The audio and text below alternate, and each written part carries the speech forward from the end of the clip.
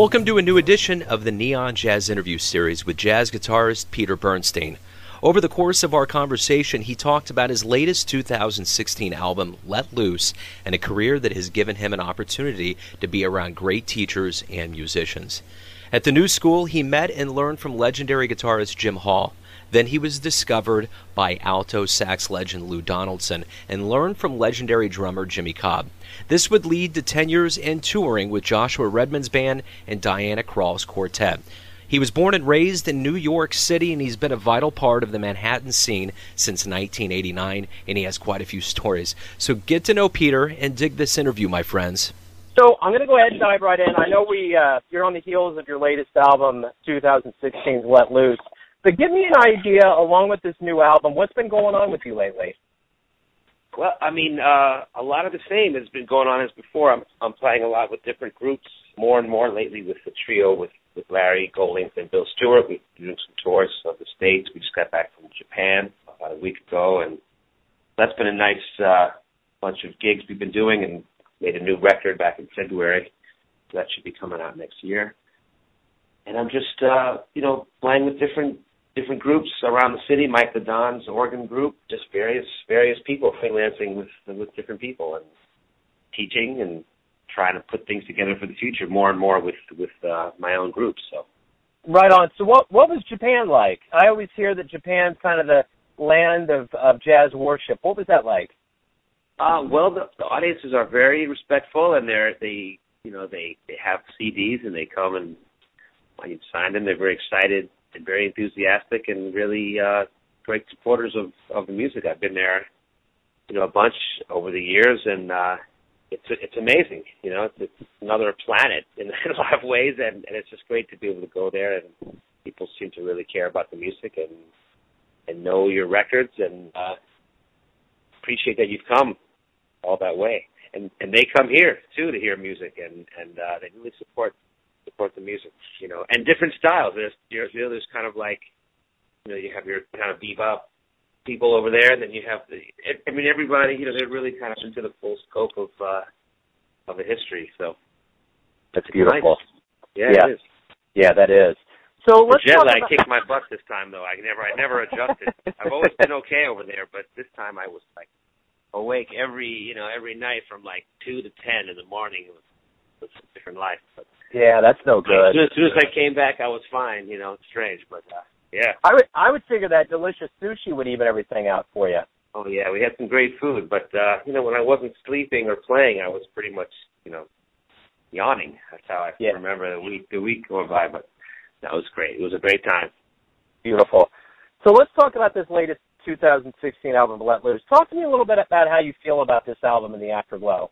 Well, with every album, I just feel appreciative that I was able to, put it together and got the guys and everybody, showed up and played, and that somehow it's just like usually just a record of one day that we come together in this kind of sort of artificial place, but starting to feel more familiar, a recording studio, and just try to play the music the best we can and conjure up the feelings of maybe the energy that an audience could give you, but it's a different experience. I like the studio, but it's always nerve-wracking, and I'm, I just kind of feel it's like a fun way to spend the afternoon. And if it's your own record, I've been able to do a few days as a leader now, it's a whole different dimension to the experience of hoping to, try to capture something. You have it in your mind. You've been thinking about what you're hoping it could be.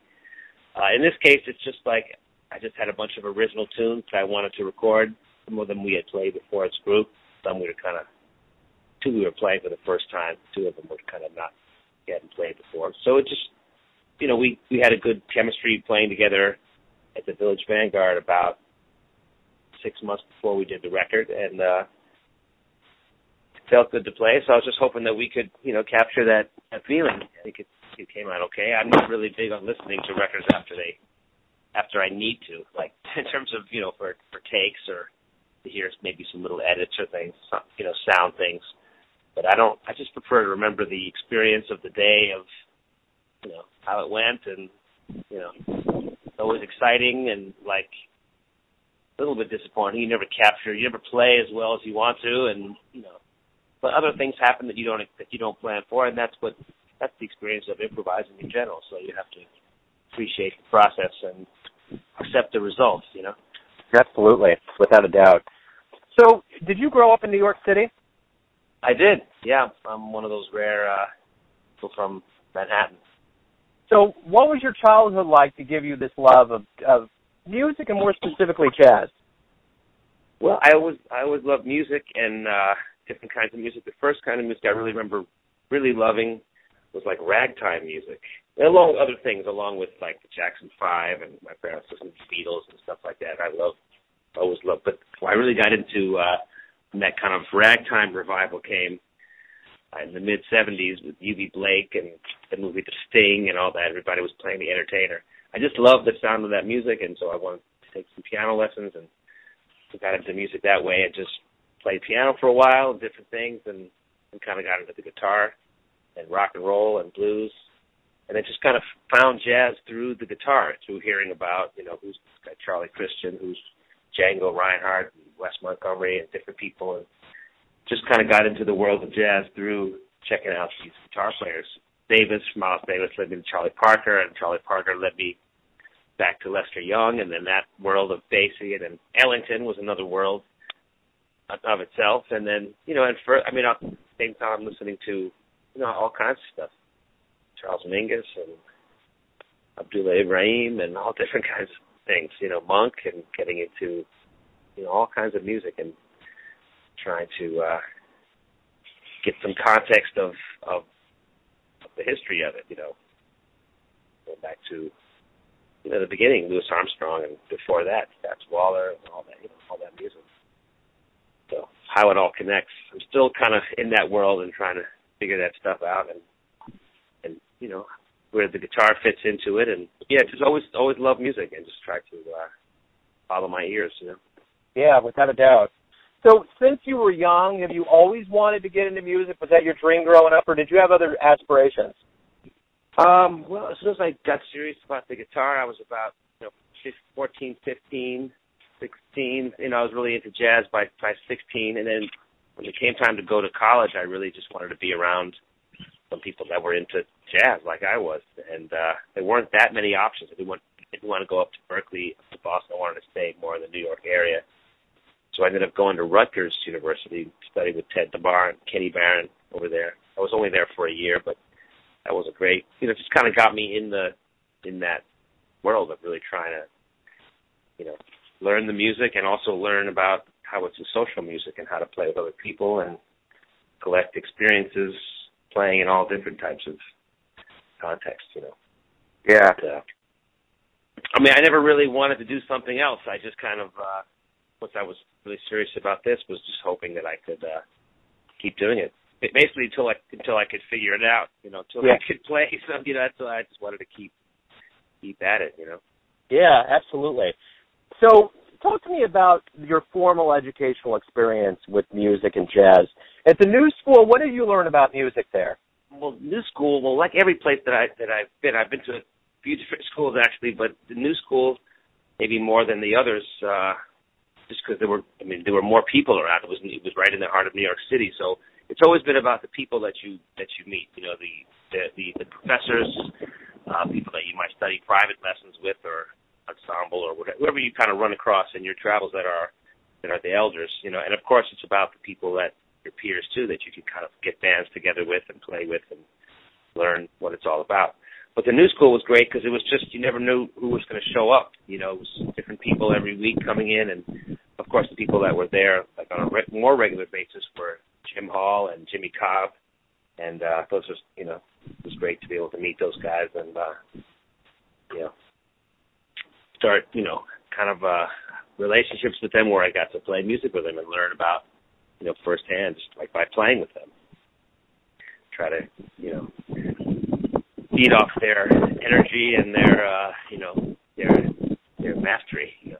With Jim Hall, what did you learn from him? What lessons did he give you that really kind of stuck for you? His whole entire being, as a human as well as a guitar player, it all seemed to be kind of one and the same. The qualities he had in his playing are very much, you know, the way he was as a person. You know, just very compassionate, very, very sensitive, very, you know, just a very intelligent and caring person, you know. And when you played with him, he would accompany people and make them kind of sound better than they really sounded. And I had that feeling too, playing with him. And that was just a mystery. Like, how does he do that? I mean, I know there's obviously knowledge of forms and harmonies and all that stuff, and rhythmic feeling and all that goes into it too. But there's another kind of level of just like, you know, kind of generosity that he exhibited when he played, like trying to make people around him sound good and share the musical experience, you know, like just the joy of playing music. You know, he used to say playing music is its own reward, you know, just trying to put into perspective, you know, like you have to know why you do this. You do this because you're compelled to do it. You have to do it, and you don't do it for any other reason, you know, than to do it, you know. So, and he, you know, he would speak about things as a teacher, you know, just specific things that were on his mind about like playing motivically and just things he practiced. And, you know, but it was very much like, as a teacher, he was very much like wanted to get stuff from the students. We had a class where there was a bunch of, you know, guitar players and him. And if a guy had one thing that was kind of interesting, he would say, yeah, what is that? Show us that. You know, what are you doing there? You know, so that was good to see the teacher in the perpetual, you know, quest for knowledge himself, you know, and just trying to stay excited about it, stay sharp. You know. And Jimmy Cobb, being around him was the same thing. He wasn't really verbal about it, but when you played with him, that's what you felt like. Okay, this is a different kind of feeling. Can you get inside what he's playing and, you know, let it take you along, you know. And he's also just a generous spirit, just to, you know, plays for you, you know. And that's a great lesson. You see, people's strength is in lifting up other people, you know, not just doing their thing. Lee, you've been around a lot of great people like that. In 1990, you were discovered by alto sax legend Lou Donaldson and recorded with him. Yeah. That had to be a huge moment for you. Yeah, that was great. A great experience to be around him and Lonnie Smith, who was playing organ with him, and be around those guys who were like, you know, kind of right there when the music was being created, and just kind of being able to play with some of the originators of the sound. And yeah, I mean, just to try to, you know, their musical personalities were so strong and so complete that just to be around them as a young musician was, you know, made me kind of, you know, showed me what the standard was. Every time I kind of felt like I was a little bit this and a little bit that, it was because I was really, you know, it was in stark contrast to how, you know, how well they communicated themselves through their playing. You know, so that's what being around the greats is always about, just their strength, how much themselves they are, if that makes any sense. So. Well, and I want to ask you about several others as well. From 95 to 97, you were in Joshua Redman's band. What was that like with Joshua?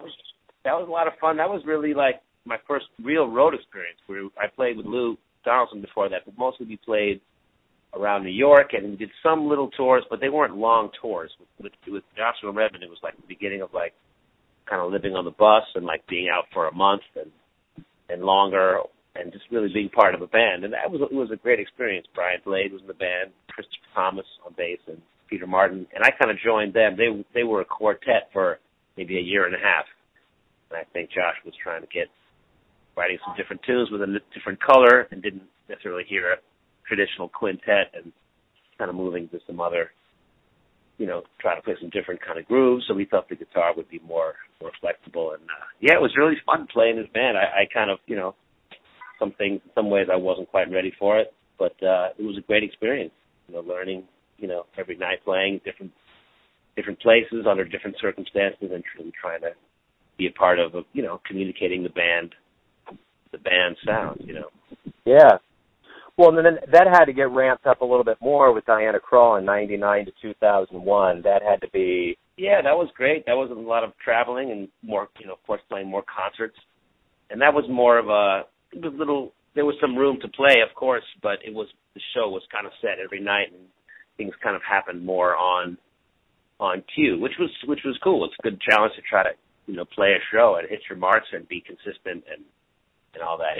I wasn't with her that long, kind of in between records, and I mean, it was cool. It was a fun gig, and she's great, and it was fun to be around her. But I felt like I was kind of playing the arrangements that were there before me, which I was, and it's cool. It was fine. It wasn't like I felt like I was really a part of the band in the same way, playing with Joshua's band, or of course playing with Larry and Bill, or it's a different. You just find there's different kinds of social experiences, and you find the best way you can contribute each one. They're all different, like each social experience is different, social setting, Sure. But it was great. It was great. I saw a lot of the world, that's for sure. So I went to Singapore and the Far East and different places in Europe, and I enjoyed it. I mean, I really felt it was fun. I thought, we got actually for it being a show of a singer, we got a lot of chances to play, and she wanted us. That's another question that I have about travel. You've seen a lot of the world. You've traveled quite a bit. What does travel do for you as a musician? How does that help you develop and create and grow? I think it's, being in different situations and getting more experience and just trying to learn that you want to be as consistent as possible. I mean, improvising, if you're really in a situation where you get to really improvise, you can always do that, getting to, play solos. Even if it's 8 bars, you're still improvising, and you have this freedom to play what you want. So that's a challenge. It's not an excuse to, run off at the mouth and not say anything, of course, but you still want to push yourself and not just play what you get into a, robotic mode. So it's the challenge is to be consistent and still stretch and still push yourself and try to practice a little bit and work on things and but realize that the most important part of the day is the gig, and that's what you have to set yourself up for and, get through it the best way you can and hopefully feel like you're growing, You are just by surviving and getting through the gig, and you're learning something, even if you learn what, how you shouldn't have handled a situation or whatever, you're still learning, and it all adds up, hopefully, just some strength, if you can turn it on and muster the energy needed to give people, what they deserve, which is your best, which is your, you have to figure out what is your best. Is it playing your best licks, or is it really trying to let go of some stuff and reach for some stuff, even if you might not make everything? Like, what should people come to expect of you? Is there some kind of measure of success? One person may like it, the person may not. So you just have to believe in what you're doing, and that's, but it's a privilege to be on the road and go different places. People seem to want you there because they brought you there, and it's really it's humbling, and it's a great challenge, But it's, absolutely, there's obvious hardships, just like rest and focus, and it's a lot of spinning. You're definitely spinning after a while, and it's got to be got to keep things simple. You've been at it for a long time, since '89. You've been on over 80 recordings, festivals, concerts all over the place. How do you feel about your career? I feel I've been very lucky to be around some incredible musicians, lucky to have great experiences, and, I kind of feel like, I've been given a lot of lessons that I should be able to have something to say for myself now. I should be able to play, so I kind of feel like, I don't want to sit around and, look at what I've been able to accomplish. I just feel like they're all steps towards, the continuation of getting better, of getting stronger, of really finding out what it is I have to communicate and find a way to do it. So I just feel gratitude that I've been around so much greatness and, really give back everything I can, because I've been very fortunate. So let me ask you this. Who would you consider your jazz heroes? I mean, so many. I mean, of course, like Charlie Parker and Lester Young and people like that, Miles Davis, Coltrane, Sonny Rollins, Thelonious Monk, Bud Powell. These guys are my heroes. Duke Ellington, all kinds of people. Kenny Dorham, many, many heroes. People that I've gotten to be around, of course, Jim Hall and Jimmy Cobb. It takes on a different thing when you know them as a human being and got to play a little bit with them in Cape Cobb and Jim Hall, it goes back over many years. So I feel lucky to be around them. They're my heroes. Of course, Sonny Rollins, someone I got a chance to play with, and he's a huge inspiration. Just fearless, improviser, and just like very much heroic in that sense. I don't know. I mean, anyone who has their own sound and communicates themselves, fully and completely is my hero. That's what I'm aspiring to. So I'm going to whittle the list down. Let me ask you this: if you could get into a time machine and witness a jazz show, where would you go and who would you want to see? That's tough. I would probably, I don't know. I mean, I would probably want to go back to the place where maybe the recordings, the fidelity doesn't really give you the full sound of what the sound they had, what sound they made. Of course, the Ellington Band, but I would love to have heard Charlie Parker live. Billie Holiday, I mean, that would be something. Or Dinah, to hear a singer like that in person, just to hear what their voice really sounded like in a room, not on a record. Monk, of course, Bud Powell. To hear, Coltrane Quartet with McCoy and Elvin Jones and Jimmy Garrison. All those things would be incredible. Yeah, they should invent a time machine. They should have one of those by now. It should. I would hope. Michael J. Fox did it, so got to be an app for that. Yeah, that'd be nice. So let me ask you this: why do you love jazz? Jazz it's many things. As I was saying before, it's just improvising, and of course we're dealing with certain kinds of sonic properties. The sound, certain instrumentation, or certain things that make it sound like jazz. And I believe the thing that really makes jazz what it is the rhythmic feeling. There's a connection between Papa Joe Jones with Count Basie and Elvin Jones with Coltrane. There's some connection. It sounds very different, but there's a commonality in the way the pulse is defined. So to me, that's what makes jazz jazz. Of course, it's a very pliable thing where you can come at it with many different types of harmonies, different forms. But on some level, I think it's about dealing with the rhythm. So if you're combining, that rhythm or some way of dealing with that rhythm, and then really improvising, really trying to tell a melodic story, through a form, maybe not through a form, maybe just based on some other melody, but just the freedom to improvise and to kind of weave a story, something that has to have musical content, but also structure. It's not just how many words you know and how long they are, if you can rhyme them. There has to be some structure to a story, and that's a daily challenge to try to to do that, to make your musical phrases have some kind of narrative. So that's what I love about it is the never-ending challenge. What worked yesterday, if you play it again the same way, it's a composition. It's not you're not improvising anymore. There has to be some feeling of it being off the cuff, not really having the agenda of I'm going to do this, then I'm going to do this, then I'm going to do this. It's a different sensation. That's like I say, that's doing the show and hitting your marks and remembering your lines and being in the moment. That's great too. But really trying to improvise and trying to look for something you haven't played like that before. That's like it's a miracle of your mind working with your muscles and trying to create some sound that hasn't happened exactly that way. It's that's what you live for, those moments of like, wow, I did something that I never did that before. I'm glad I woke up today. I'm glad I was able to find that. What can I find tomorrow?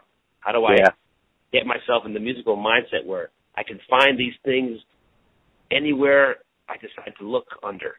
So it's just about finding places to look, and trying to be in that mindset of creativity. So there's so much distraction from that. There's so many, and that, as it should be. I mean, there's real life. This is not real life. This is art. This is like some kind of, decorative and, aesthetic sensual pleasure we can indulge ourselves in.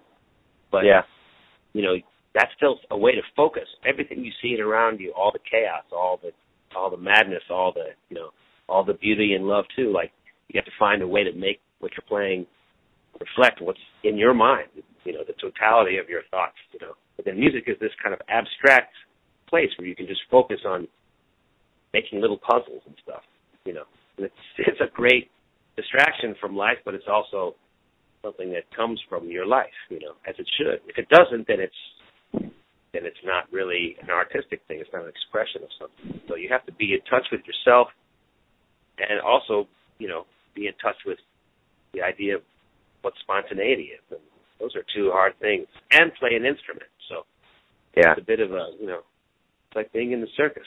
A lot going on. Let me ask you this. What's the nicest thing a fan has ever said to you? Well, to me, I just think what hits me sometimes is if someone says in a genuine way that I can recognize you. I always know when it's you. Like, I had some people say that, and that inspires me to keep, try to figure out what's me and what's really stuff I'm taking from the language, from the public domain language, or specifically from somebody I liked what they did, and so I wanted to steal it. But if someone can hear some kind of, personal imprint in what you're playing, that's inspiration to me to keep going and not go the other way and play what I know sounds good because, Wes played it or George Benson played it. Like try to find your own way of putting the words together and putting the notes together.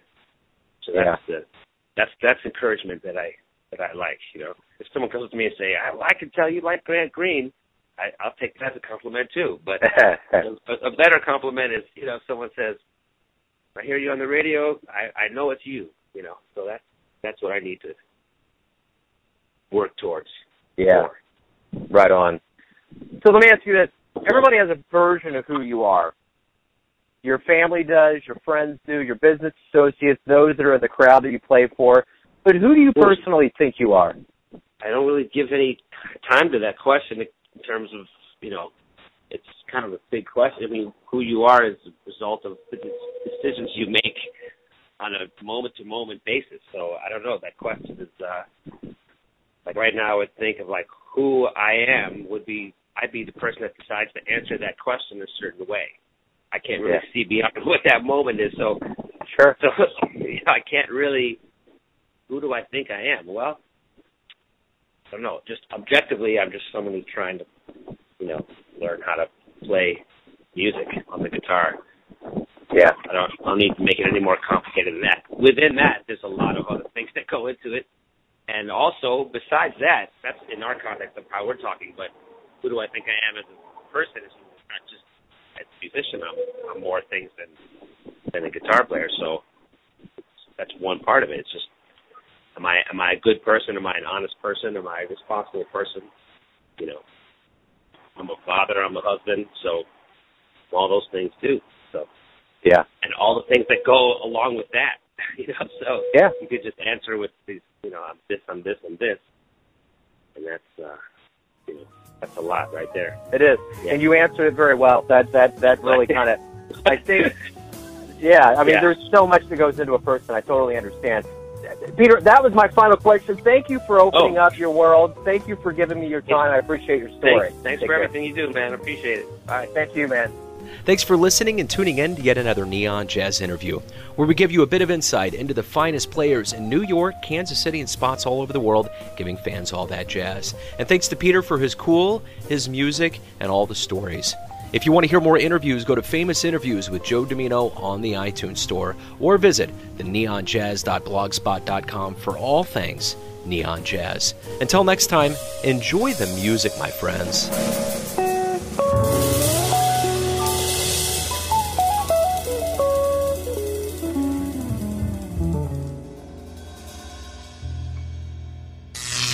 Neon Jazz.